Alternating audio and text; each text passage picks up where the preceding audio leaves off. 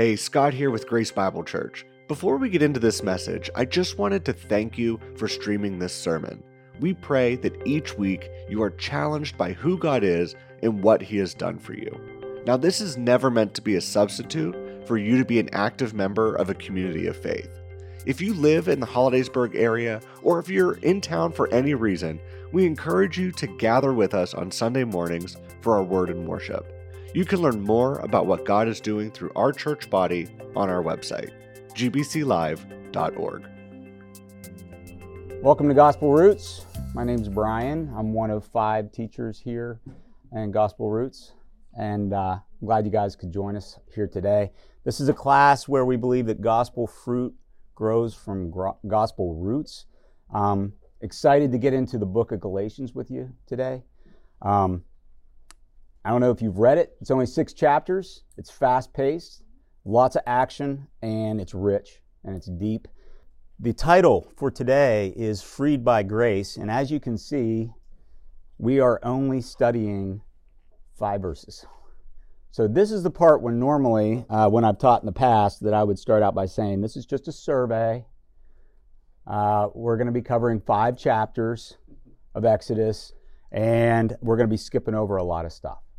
And so I'm really excited about this study with Galatians because we really do have the opportunity. It's only 6 chapters. I'm going to be covering 5 verses today. Next week, I believe, we're only covering 5 verses as well. And so it really gives us an opportunity to dig into God's Word. So I'm super excited about that.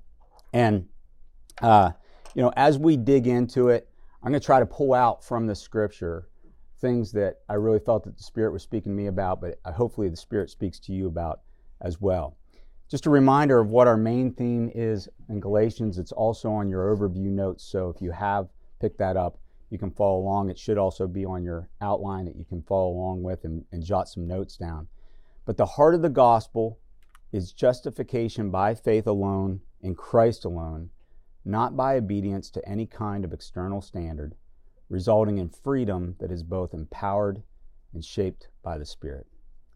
So last week, if you weren't here, Pastor Brian spoke and gave us the overview of Galatians, and I would recommend to you, if you weren't here last week, please go back and listen to that, because I thought it was excellent what he had to tell us about the history, the historical context, the historical redemptive context of Galatians, where it falls in the redemption story. A lot of those things that Brian touched on are contained in these overview notes. And I'm not going to hit on all of them today, but please go back and listen to that, because it really sets the stage for what we're going to be learning and studying in Galatians over the next several weeks. So just to recap a little bit and set the context for today, this is a letter written by Paul to the Galatians, who he had gone to on his missionary journey and told them the gospel. And we know that there were certain people, Judaizers, who had come in and had started spreading a false gospel. That gospel that they were spreading, this false gospel, was that in order to be justified, in order to be saved, you had to be circumcised, or you had to follow certain aspects of the law. So we read in Acts 13 and 14 the beginning of Paul's ministry, and I believe Barnabas was with him as well, to Galatia.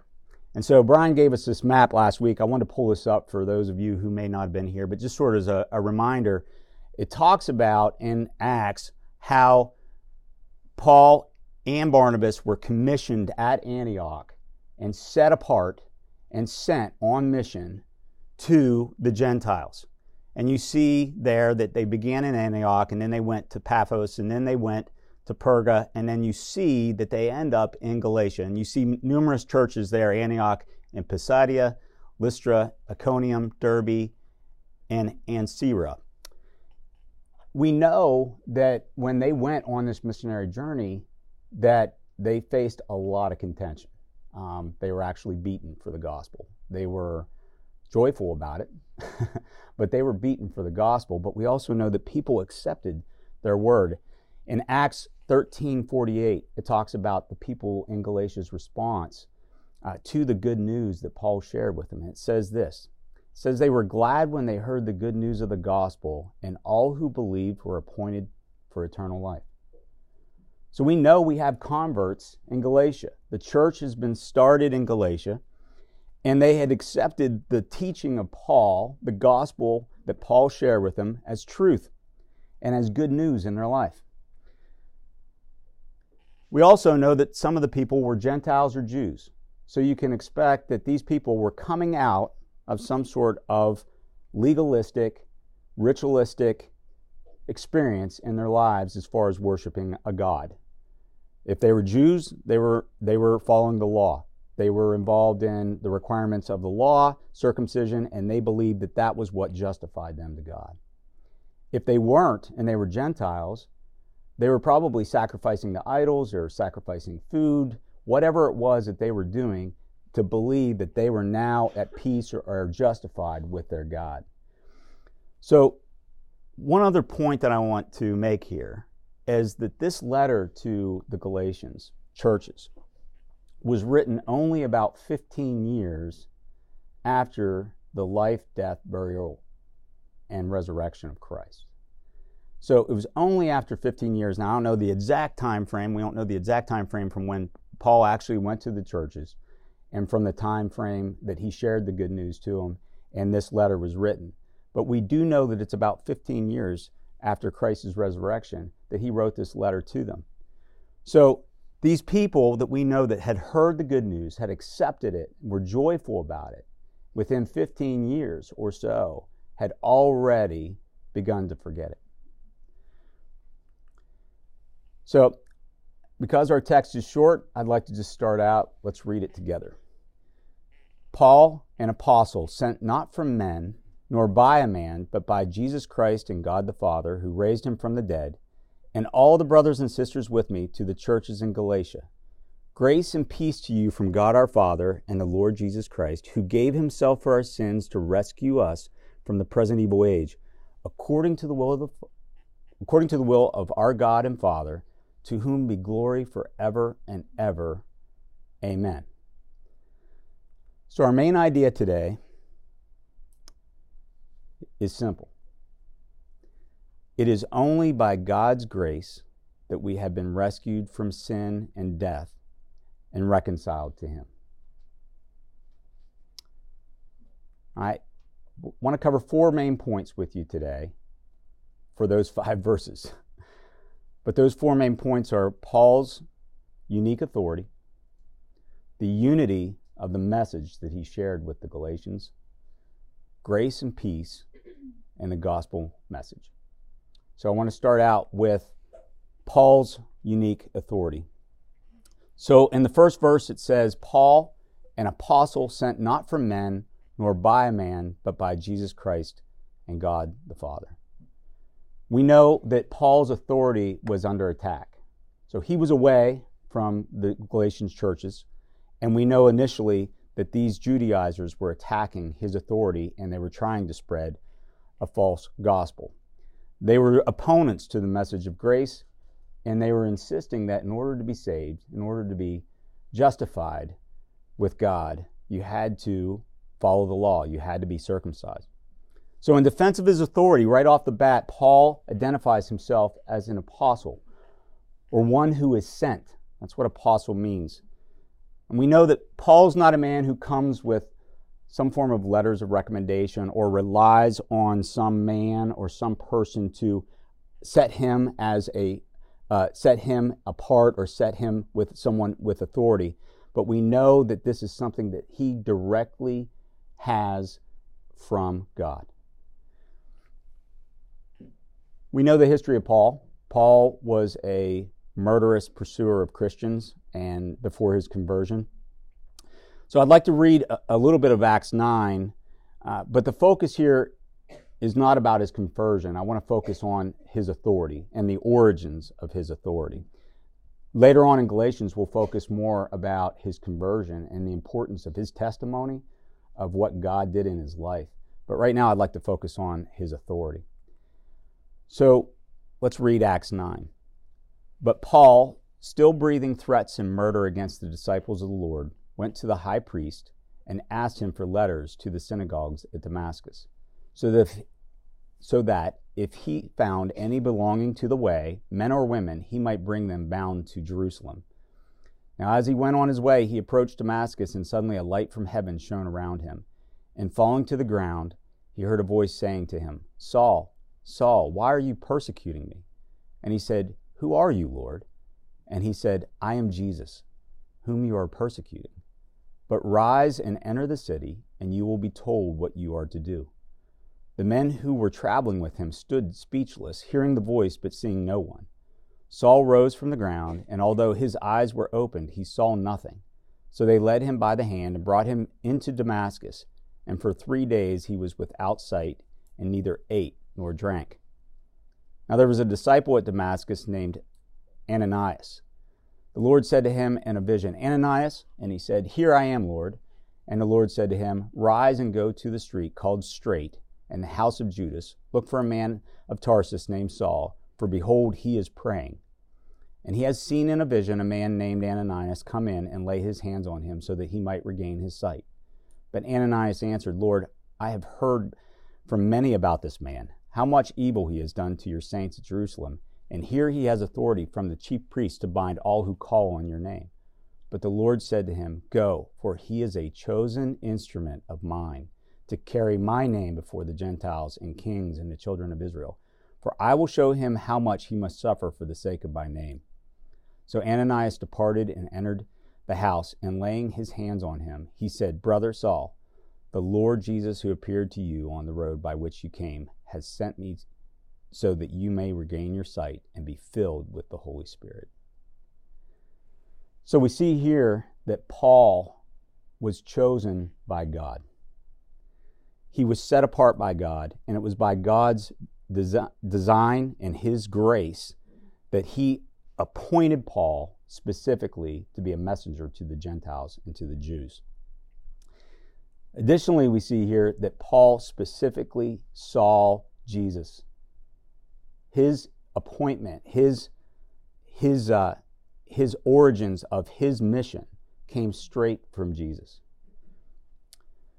It's Jesus who told him what to do and what to say. So, how many people know the Gossip Game?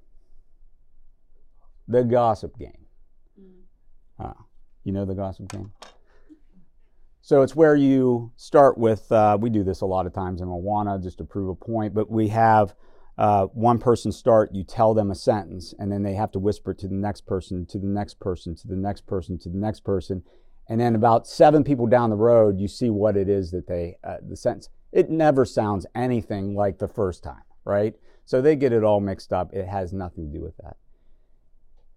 In this particular instance, we can see that this message that we're about to read from Paul is coming straight from the Lord.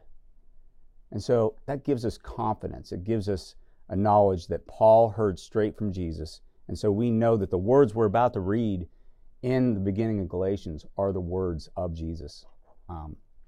So I want to begin next with the unity of the gospel message. So the false gospel that was infiltrating the Galatian churches was causing disunity and confusion. We know that God's not the author of confusion, but Paul begins his chapter 1 and 2, but talks about that their disunity is nothing like what he's coming with. He has unity with him. So he emphasizes the unity of his letter and the gospel messages with him, proclaiming that is affirmed by the brothers and sisters with me and God the Father and God the Son.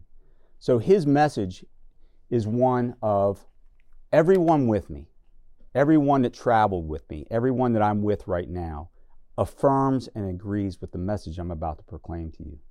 The message I come to you is not just from them, but it's from God the Father and God the Son.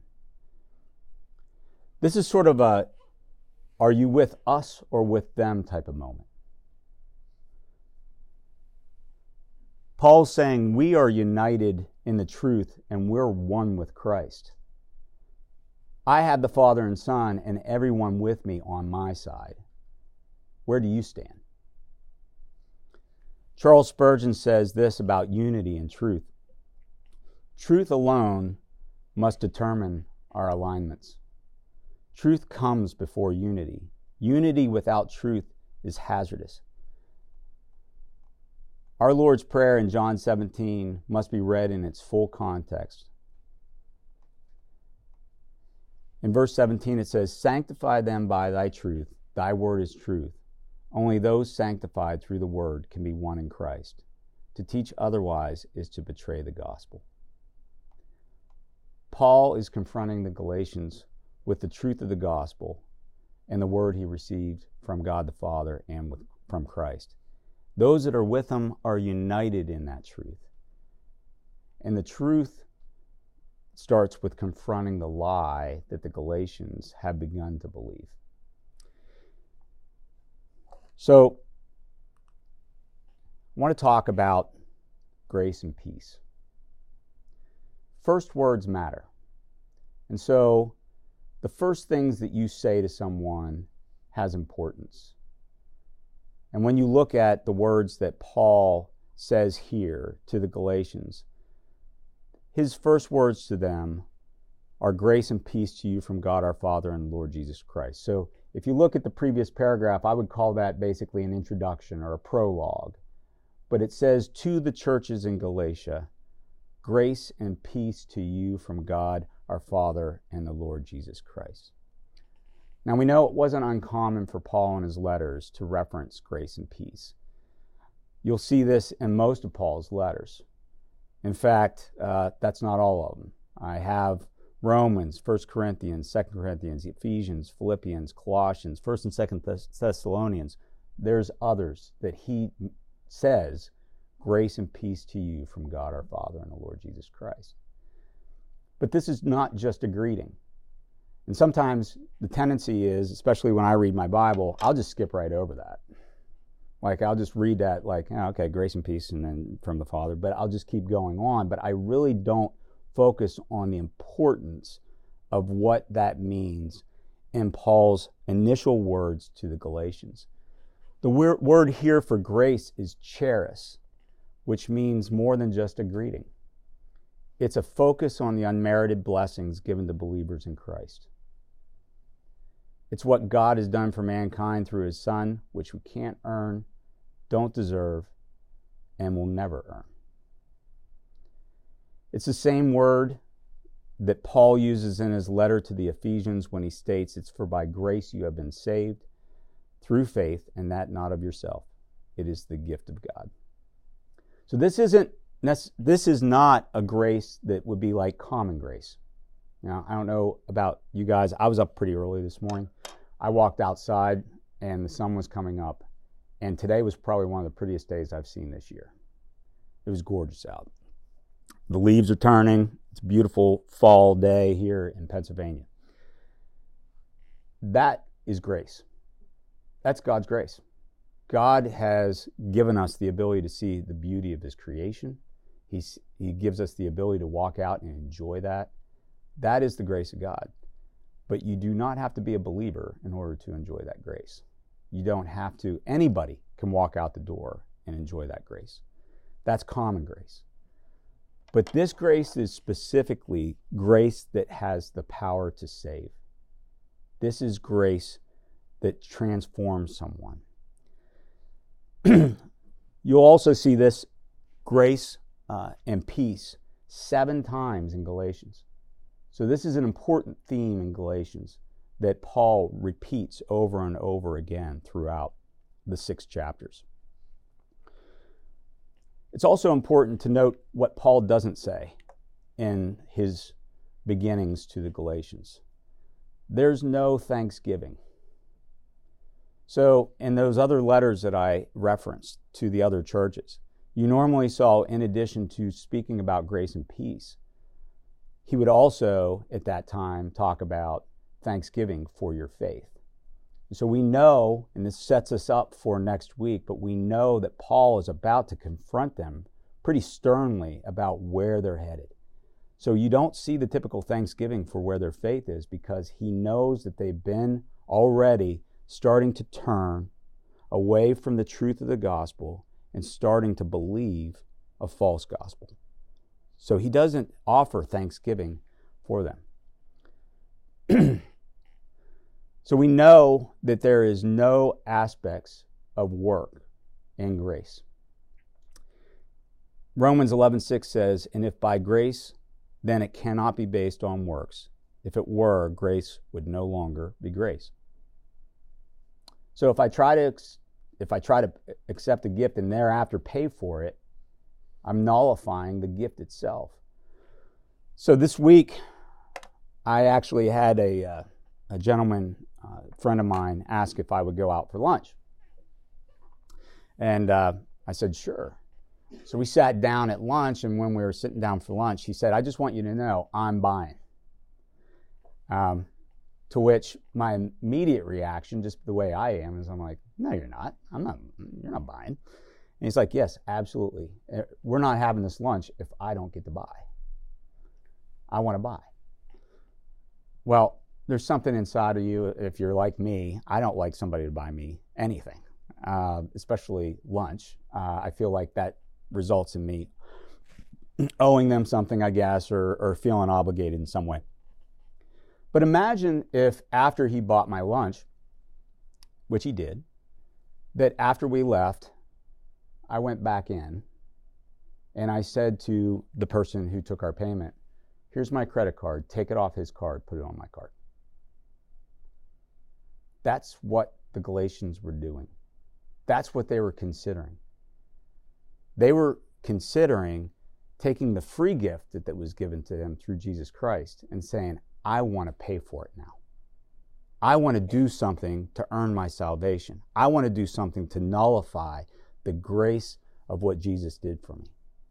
I want to find a way to pay for it." And that way that they were being taught was to do something called circumcision. And it was, as we know, circumcision was given to us by God the Father. It was given to the Jews through the Old Testament. It set them apart. It was part of their commitment to the God. But what Paul is telling them is Jesus, he satisfied the law. He fulfilled the law. There was no further requirements now as a result of Jesus coming. But they wanted to continue this idea that there was something that they would have as part of their salvation. It's the same with peace. So he says grace and peace. You can't earn peace with God. There's nothing you can do to accomplish peace and reconciliation with God apart from the gift of God. So much of what we do in life is that we try to get rest based on our own accomplishments. I have a particular job where I can go in, and during the day, it feels like everything that I'm doing unravels. So I thought I was going to get this done, but something happened, it didn't get completed. The next project that I thought I'd get done, it didn't get done, didn't get completed.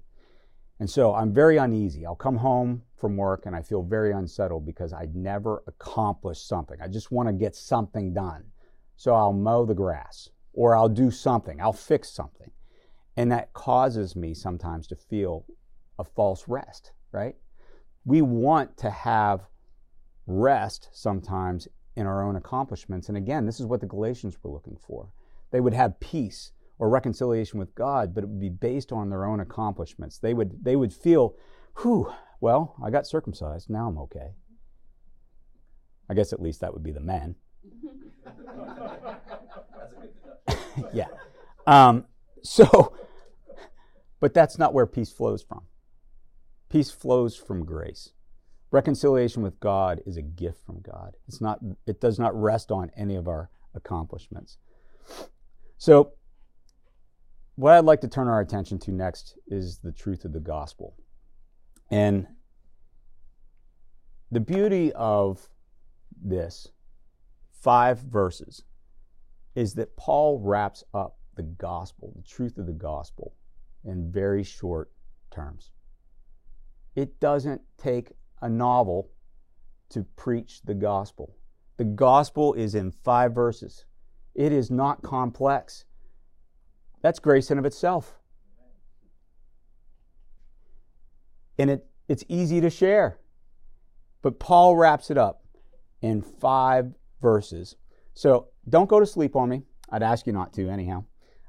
So I know most of you know the gospel. We've studied it in here, and I would encourage you, if you did not participate or you were not part of this class, we went through the gospel. And we studied that as part of the 9 Mark series and the Healthy Church series that we were doing. Go back and listen to it. But don't go to sleep on me here, because it's so important to preach to ourselves every day. So I want to get you guys involved. I haven't highlighted anything, but I'd like to hear from you. In these 5 verses, what is the good news of who the Father is?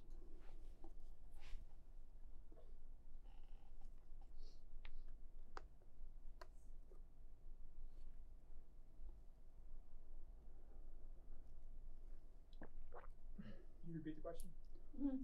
In these 5 verses, tell me the good news. Who does these verses tell us who the Father is? God the Father. He's the one who raised Jesus from the dead. Yes.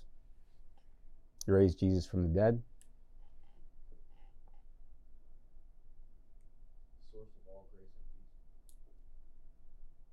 Yes. Rescuer from sin. Through Jesus Christ. Yep.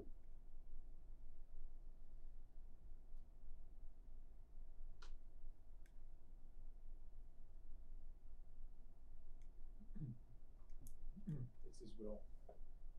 Sovereign will to do what? Rescue us. Rescue us.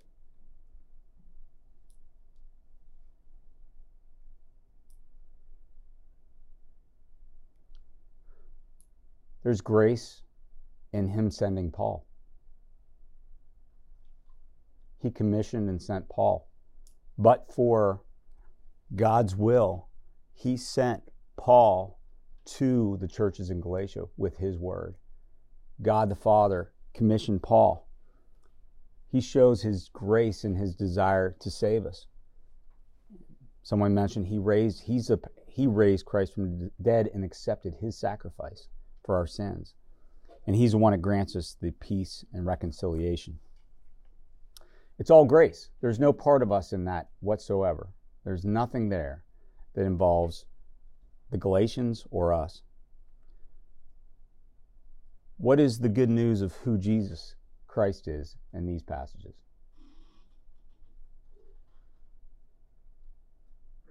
What has He done for us? He gave Himself. He gave Himself for our sins.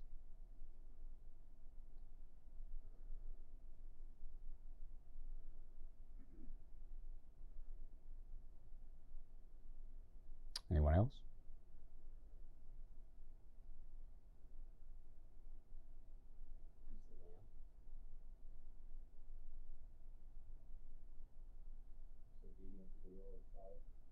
He was obedient.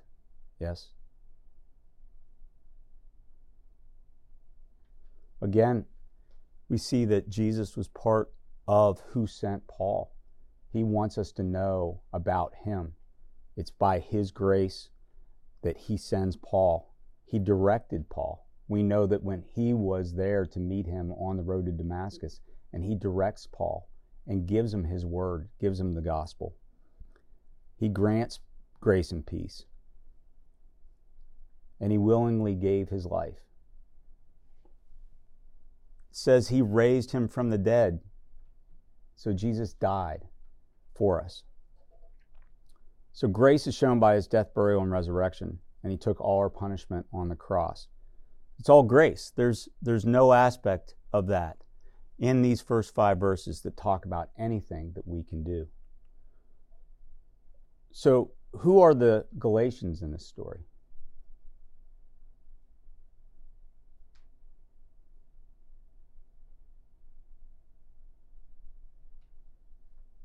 Who are they identified as?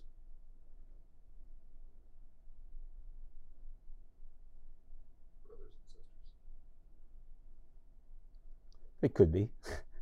That's not what I was looking for, but yes, I guess they could be partly brothers and sisters who were with him at that time. Yes. Yes. So the Galatians were helpless. They're identified as the ones who are in need of rescue from their sins. They're completely helpless, completely dependent, completely reliant on the work of our Savior. So they're subject to the present evil age, which is talking about the fact that we're surrounded by sin. We're surrounded by Satan, who has power at this given time, and they're subject to it. But it's helplessness. The Galatians are helpless by themselves. There's nothing that they can do by themselves. And we're in the same conditions as the Galatians. So the question is, why is it that we want to believe a different gospel that involves our own efforts?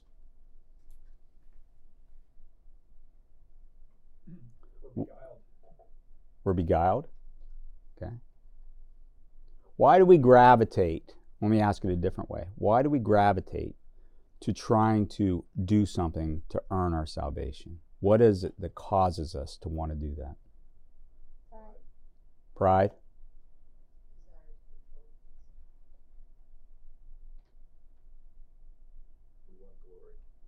We want glory. Dave? I think we understand the concept of works versus faith.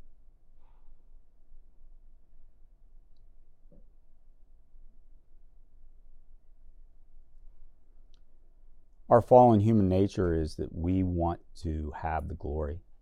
We want to be the glory, and it's very clear here that it's the Father who gets the glory. It's not us. Our human nature, our fallen human nature, is that we want the glory. Our pride drives our desire not to accept the gospel because we want to have a part of it. We want to earn it. We want to do something to justify why we get it. So I want to just end our study of the 5 verses with this little truth. Paul ends those 5 verses with amen, which means so be it. There's nothing else to add to it here. The gospel that he just put in several sentences is all that you need to know. That's all you need to rely upon for your salvation. There's nothing in addition to that will justify you with God and reconcile you with God. So I'd like to play a short video by Alistair Begg that I think illustrates this idea better than I probably could ever do it.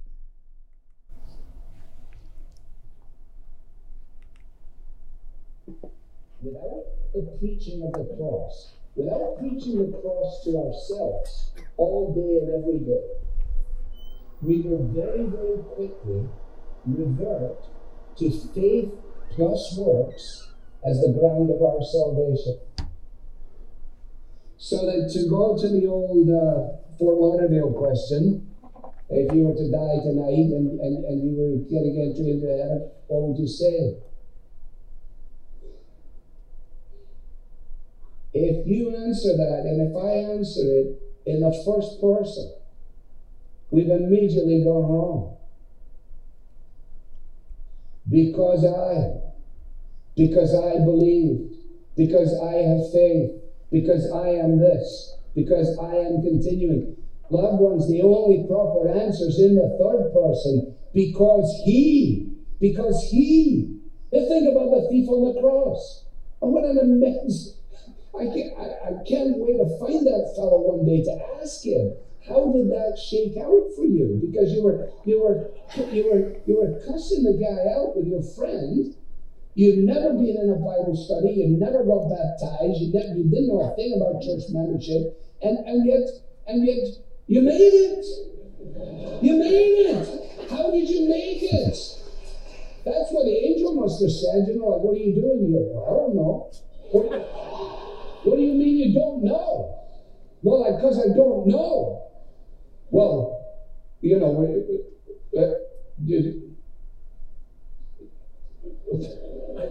excuse me, let me get my supervisor. They go get the supervisor in. So, wait, just a few questions for you. First of all, are you clear on the doctrine of justification by faith?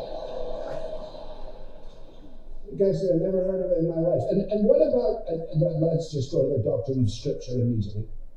This guy's just staring. And eventually in frustration he says, on what basis are you here? And he said, the man on the middle cross said, I can come. Now, that is the only answer. That is the only answer. And if I don't preach the gospel to myself all day and every day, then I will find myself beginning to trust myself, trust my experience, which is part of my fallenness as a man. If I take my eyes off the cross, I can then give only lip service to its efficacy, while at the same time living as if my salvation depends upon me. And as soon as you go there, it will lead you either to abject despair or a horrible kind of arrogance. And it is only the cross of Christ that deals both with the dreadful depths of despair and the pretentious arrogance of the pride of man that says, you know, I can figure this out and I'm doing wonderfully well. No, because the sinless Savior died, my sinful soul is counted free, for God the just is satisfied to look on him and pardon me. That's why Luther said most of your Christian life is outside of you. In this sense, that we know that we're not saved by good works. We're not saved as a result of our professions, but we're saved as a result of what Christ has achieved. So, as we close, just leave you with this question as to what gospel message are you preaching to yourself? Alistair put it really, really well. Are you focused on the work of Christ and his grace, or are you looking to your own accomplishments and your own works to make you feel at peace with God? You know, the thing he said there is, are you living in despair? In other words, are you focused on you, your failures, the things you're not doing well? Or are you focused on, look at how good I am, I'm involved in all these programs, I'm reading my Bible, I'm doing everything? One can lead to despair, the other one can lead to this false sense of security and arrogance that your works are justifying you. And the other one is not focused on the grace of Christ because your failures are saying that grace isn't sufficient. Either one of those is neither place that you should be walking in. So we need to preach the gospel to ourselves every day, all day, and to those around us. So again, our main idea is it's only by God's grace that we have been rescued from sin and death and reconciled to him.